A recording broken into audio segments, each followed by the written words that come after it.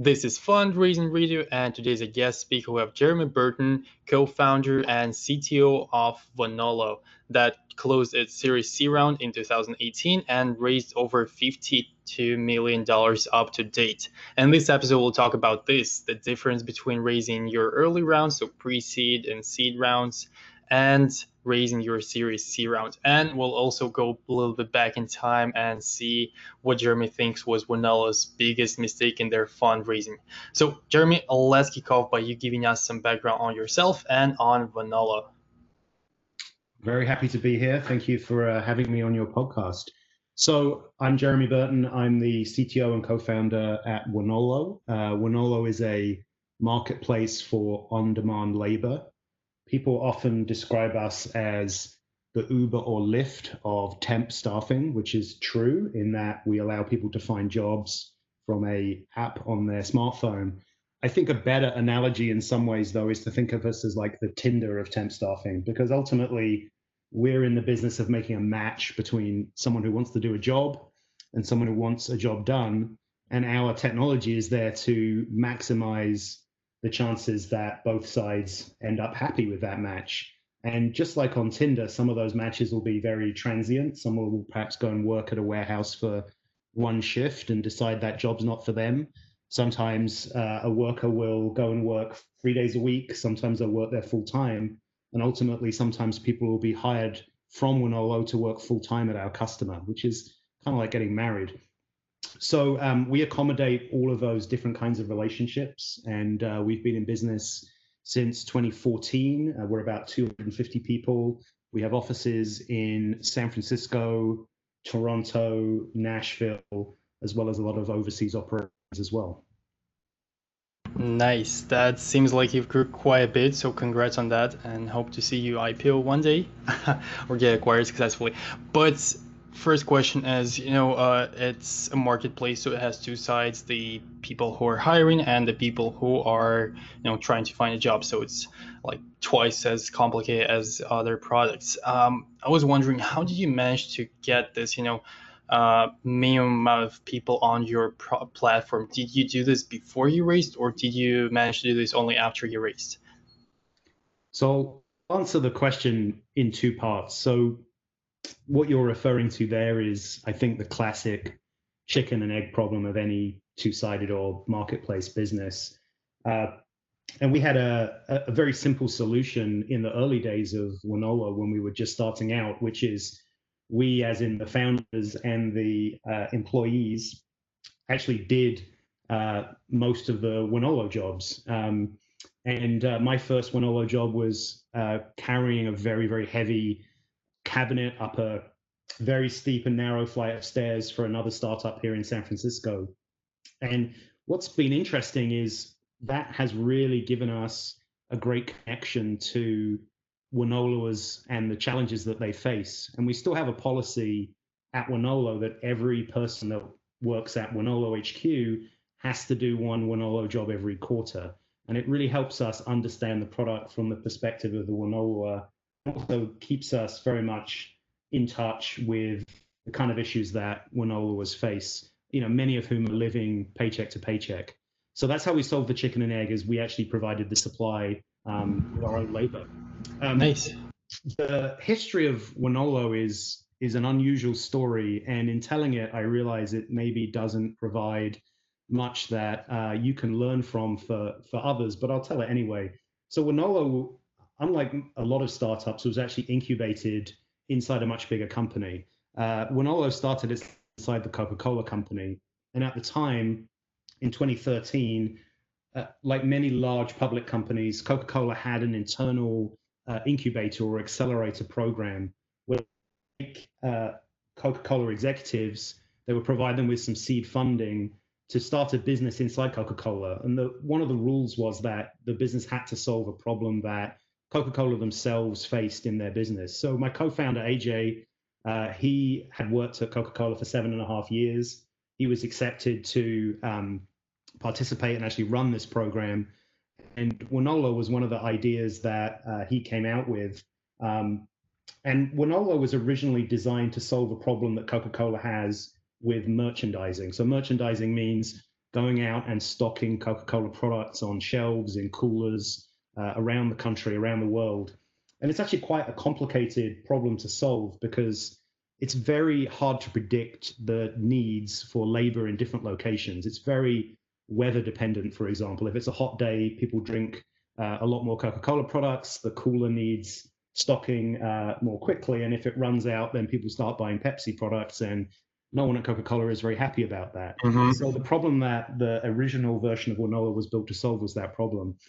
It became clear that this problem existed in different industries and many different companies. It's the reason that there are long lines when you're checking in for a hotel in Las Vegas, for example. It's the reason that it's very hard to find sufficient nurses in healthcare, this problem of unpredictable needs for labor. So Coca-Cola effectively provided the seed funding for the business.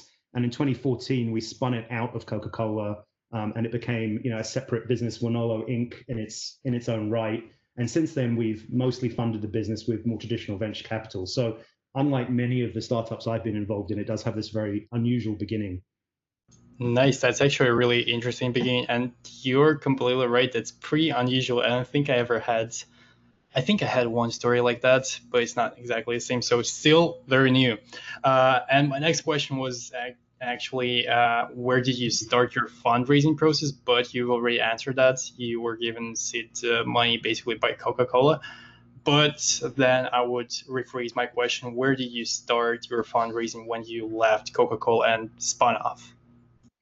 Yeah, so at that point, we had some essentially seed funding from Coca-Cola, and we needed to continue to raise money to build the business. So we're essentially looking at an A round. And we certainly had some very difficult times raising that A round for a variety of reasons. One of the reasons we had a tough time was the area that we focus in is very much not. Sorry, my son just walked in. I'm just going to restart that answer. No worries. Sam, you can't be in here. Okay, he's just getting something. I'll restart my No worries, no worries. That's exactly what I was referring to, when I said that. Yeah, things happen, no worries. Yeah. All right. Let's start that one again. Can you restate the question? Sounds good. So I will cut the whole part out and pretend like I already asked the question, and then the question sounded like, so you already got seed funding from Coca-Cola. Where did you start your fundraising process when you spun off from Coca-Cola? Yeah, so we had essentially seed funding from Coca-Cola, but we needed to raise an A round in order to keep growing the business. And we actually had quite a hard time with that A round and a couple of false starts. And I think there were a number of reasons for that. I think, first of all, the market that we serve for temp staffing, and particularly for light industrial staffing, where we're thinking about the people who deliver your pizza or pack your box at a warehousing facility, it's just a market that's not familiar to Sandhill Road and traditional venture investors. So they just didn't have a lot of familiarity with the space. There were many other hot SaaS companies or other alternatives that they had the opportunity to invest in. And the other side to it, I think, is we didn't have a track record with the kind of investors that were interested in marketplace businesses and these two-sided networks. And I think they are much more complicated businesses, as you were alluding to, that are more capital intensive in the early days. And we just didn't have the necessary network there. So we actually really struggled. Ultimately, we ended up finding a guy called Tim Connors. Tim used to be a partner at Sequoia and then at various other funds, and now has his own fund called Pivot North. And he has been a great supporter of the business. And I think the great thing you get from a micro VC like Tim is, because he's not working for a big fund or doesn't have a huge portfolio, you get a lot of very personal attention and support. And he's been almost like a record producer or a movie producer that's helped the company grow and help connect us with investors for future rounds. And I think what Tim was able to do, and he's had a track record of doing this in his career, is choose or select companies that are perhaps atypical or are different. And I think Wonolo was one of those. So it was great to get Tim on board, and he's invested in all of our rounds that we've had subsequently, and is still on our board. Nice, that's actually great. And my next question here would be, how did you find him? So I know that finding this kind of person and making him or her join your team like so closely, working with them, this is just great. It's basically the best investor you can get, especially in the early days. But how exactly did you find him? Did you actually like go through some website looking for all the investors and sorting them out based on some metrics and then making a deeper research, or was it some sort of referral? So how did you make this first contact? So we found Tim through normal networking. I think we were introduced by another investor. The irony, though, was I had actually met Tim on a panel with at a developer conference back in 1999 when we were both, I think, still in our 20s, and we didn't remember having met each other. So it was funny to Nice. reconnect after all of that time. And I still have his business card, his Sequoia business card from the first .com boom. Nice. That's actually really cool. Congrats on that, by the way. But my next question was about reaching out to the first investor. So let's dig a little bit deeper here. So do you actually try reaching, so the investor who introduced you to Team, how did you get in touch with that investor? Was he introduced to you as well? Yes, I think there were a number of investors that we had in our personal networks.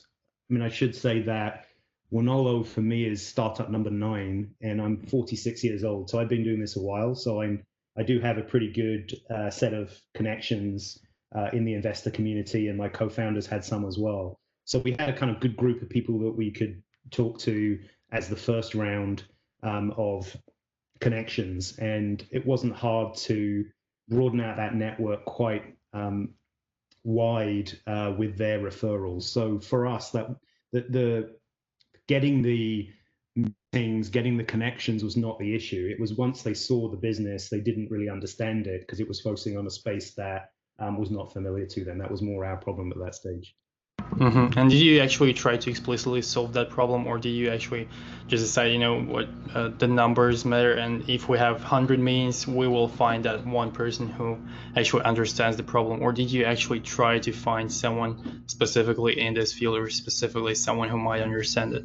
Yeah, I'd love to say that there was some very careful and clever strategy, but I think honestly it became a numbers game, and happened to rub up against Tim at the right time, and he happened to be in a mood to entertain something that was a bit unusual. And,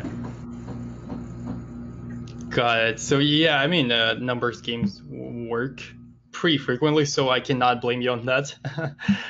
But let's talk about your later rounds. So outside of Coca-Cola, you only raised Series A and Series B and Series C. So how do you think, what's your major takeaway from those 3 rounds? Yeah, I think each of those rounds is quite different in terms of the stage we were at as a business.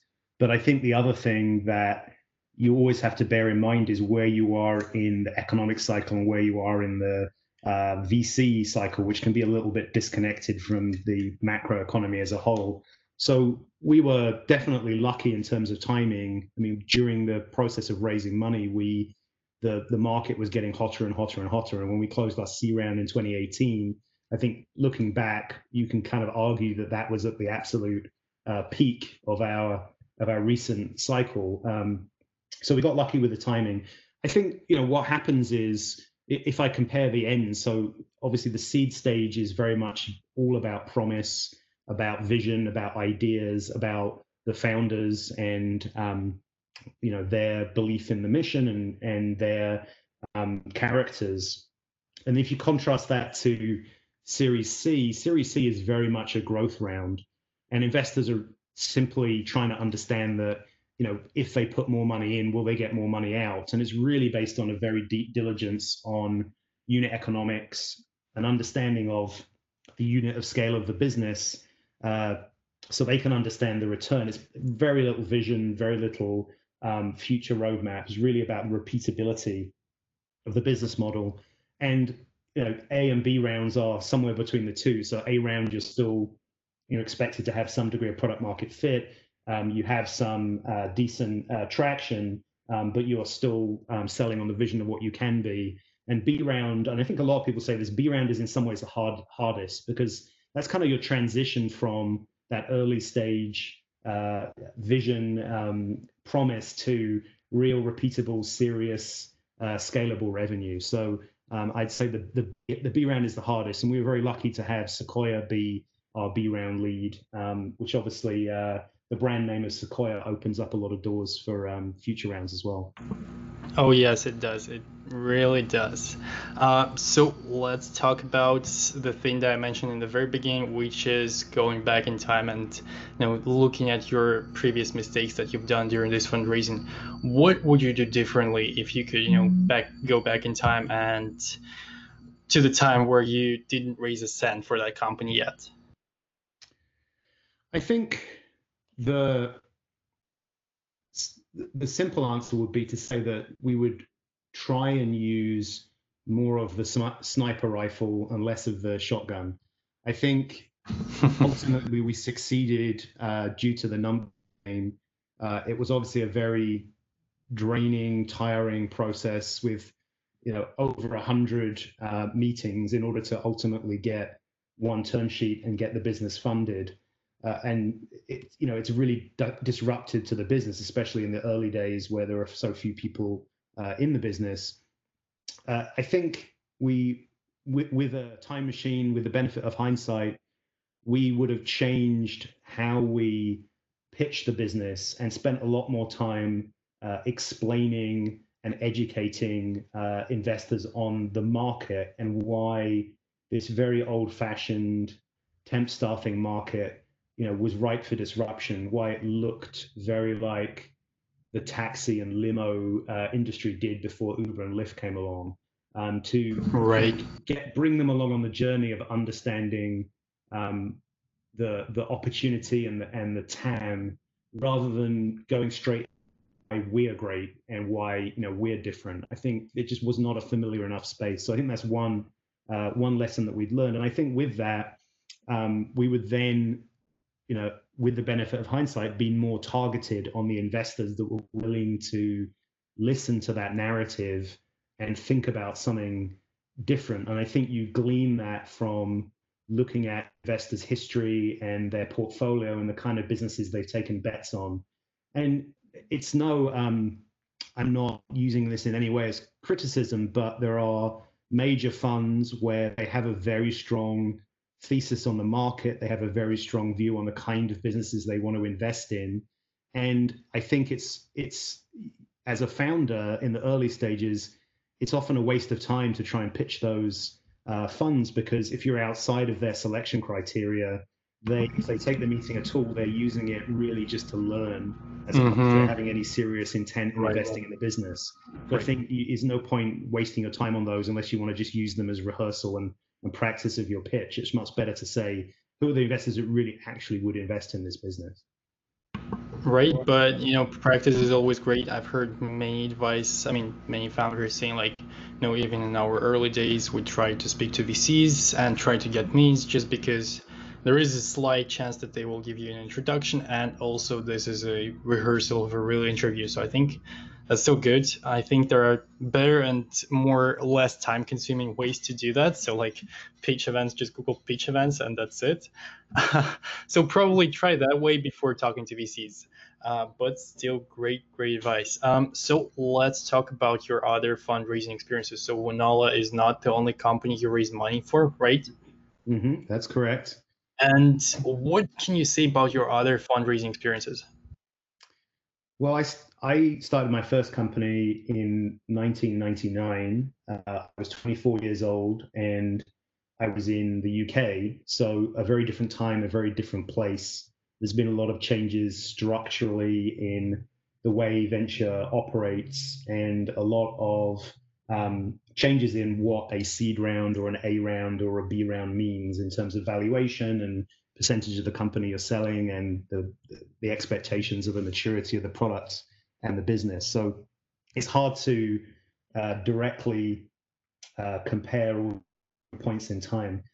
I think the one lesson that I have learned over the years in doing this is, despite the fact that we're in this incredibly high-tech industry using AI and machine learning and building all of these amazing products, the venture and investor business is still very much a people business, and it's very much based on relationships, and it's very much based on a personal connection between investors and founders. And I think you ignore that at your peril. I think it's very important to really invest in your network. I think there are cases where, and I gave the example of Tim Connors, who I'd met 20 years ago. There are cases where you meet someone and then many years later you come back to them and they end up introducing you to an investor or funding your business or in some other way helping you. So I think building your network is very important, and really understanding that ultimately taking an investor, especially in an early stage, is kind of like getting married. I mean, you have to deal with them for years and years and years. They'll be on your board.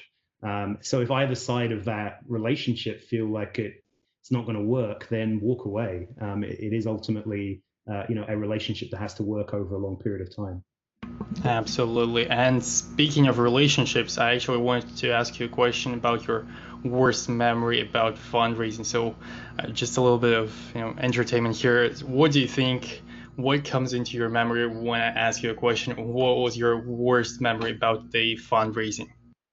Yeah, I actually have one very clear worst case that combines a number of amusing and frustrating elements. So I won't name the fund or the investor, but during our A round funding, we, as I said, did many meetings, and we had a meeting scheduled with an investor at a co-working space in Soma in San Francisco.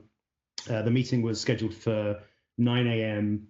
We arrived early, as we try and do, at 8:30. We walked into the lobby, and there was a morning rave going on with lasers and balloons that was being DJed by a famous venture capitalist, not someone we were going to meet. I won't name him, but he had a reputation for doing these events at the time. So it was a very bizarre scene to arrive at for this investor meeting to go through. We went upstairs and we discovered that the meeting room that had been booked apparently had not been booked or had been cancelled. So there was no room for the meeting. So we sat perched on two ottomans in the center of this very noisy co-working space. The partner from the fund that we were meeting ended up being 40 minutes late. So he arrived at 9:40. 2 minutes after he got there, he got a phone call from the parking garage where he'd left his car and forgot to leave his car keys. So he had to leave again, was disappeared for 10 minutes, came back. So at that point, we have 10 minutes remaining of the scheduled time. And he sat there with his team member, and they clearly had no understanding or interest in our business. And ultimately, one of my co-founders got so frustrated, he just stood up and walked out part the way through. So that's it's very burned into my memory as a very poor experience. And fortunately, that's unusual. It's stuck in my memory, but that was definitely an interesting day. Right. Most people are at least punctual. I hope so. But that's actually a pretty decent story, I must say. So now that we've talked about the worst memory, do you have any fun stories about fundraising that you remember? Yeah, I think what's been interesting, just to introduce this story, is I think there was, for many years in venture, a sense of the power dynamic always being the investor is dominant and you as the founder are subservient, and they are, they're the ones to that you have to kind of sell, and it's solely a relationship that works in that direction. I'm not saying that's universal, but that was definitely my experience in the 90s and 2000s. And I think a new generation of investors has come in who really see the relationship as much more of equals, or even one where the investor is a service provider to entrepreneurs, and they have to win your business. And that's actually, I think, that's been a very good change, a very healthy change. And the personal experience I had with that is actually for our B round, our business was doing very well, so we were lucky that we didn't really have to go out and fundraise. Actually, many investors found out about us, came to us, and Sequoia came to us and really wanted to invest in our business. And in order to try and close us, Jess Lee, who is the partner for Sequoia, who ultimately did the investment and sits on our board, she actually came to our office and bought us a bunch of very nice, sort of thoughtful gifts, nicely wrapped. And I really kind of felt like that was a very different change, very unexpected and different in terms of the sort of the tone that it sets and the sort of power dynamic. So I think times are changing, and it's nice to see that kind of approach being used as opposed to what used to happen. Nice. That's actually a really positive story, and I can imagine how nice it feels to get a personalized gift from a partner from Sequoia. So I'm getting a bit jealous here, so let's move to the next topic, which is going to be your advice to founders right now. So early stage founders are really struggling during these times because most of the capital really flows into more mature companies where it's more stable, where you kind of know where the company is going.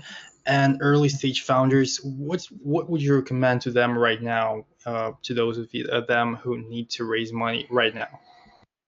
Yeah, I think if you're an early stage early stage entrepreneur, you really should just keep going. I think the data is a little bit mixed. I have data I've seen and anecdotes I have from friends of mine who are venture investors, and actually I think the part that's hardest is the middle. I think we've seen some pretty big drops in B round. Actually, seed rounds are happening, A rounds are happening. What's problematic, and investors have told me this, is they're finding it hard to get deal flow, and they're finding it hard to do meetings successfully and due diligence successfully over Zoom. So I think they've slowed down a little bit, but they still want to invest, and there's still plenty of money in these funds to invest. They're just having to adapt. But I think VCs are pretty adaptable. Obviously, Silicon Valley prides itself on reinventing itself and being adaptable. So deals are happening. There is still money to invest. And recessions are often good times to create startups because the incumbents, the big companies in any sector, are distracted. They're having to lay off people. They're having to downsize, trim businesses that are non-core, focus on what's working. And that really means eyes off the ball. So it's actually a very good opportunity. Many great companies have been started in that kind of environment.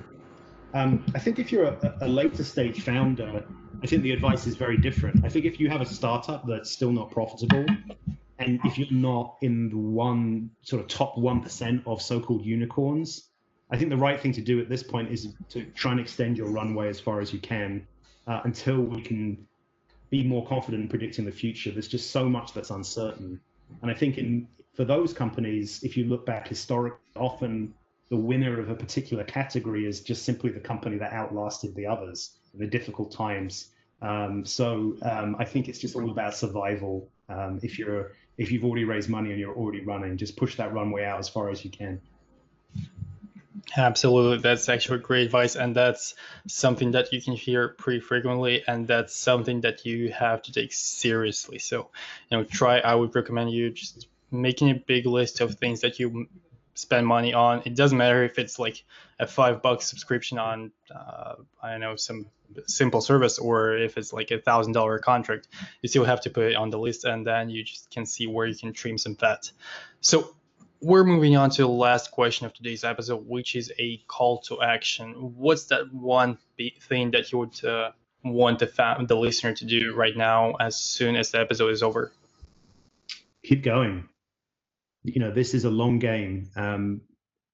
I am talking to a partner at a fund who was one of the early investors in Bill.com, and it's been a 10-year journey to where they are today.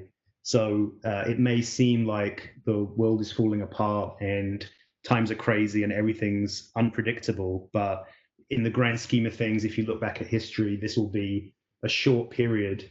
And it's a great time, as I said, to start businesses. It's a great time to really think about what is core, what do you need to win, focus on the things that are absolutely core about your business and your differentiation, and be ready for when the economy comes back, which, if you look at history, it always does. So I think keep going, don't be disheartened by short-term blips that seem very intense. Absolutely. That's great advice and super positive episode. I think we got really, really great and positive attitude right here. So thanks a lot, Jeremy, for that. My call to action would be um, check out our Prime content channel. So we've created our paid channel for Fundraising Radio Premium. It has, those episodes that I'm recording here in a very short and simple to read format with nice links and all that stuff. So it's worth $5 per month, and it helps our team to be running. So we'll wrap it up here. Thanks a lot, Jeremy, for coming up and for sharing your knowledge. I think that was a great and pretty positive and also very unique experience. I mean, with Wonala, and it's being spun out from Coca-Cola. So thanks a lot for that, and have a great day. Thank you. It's an absolute pleasure.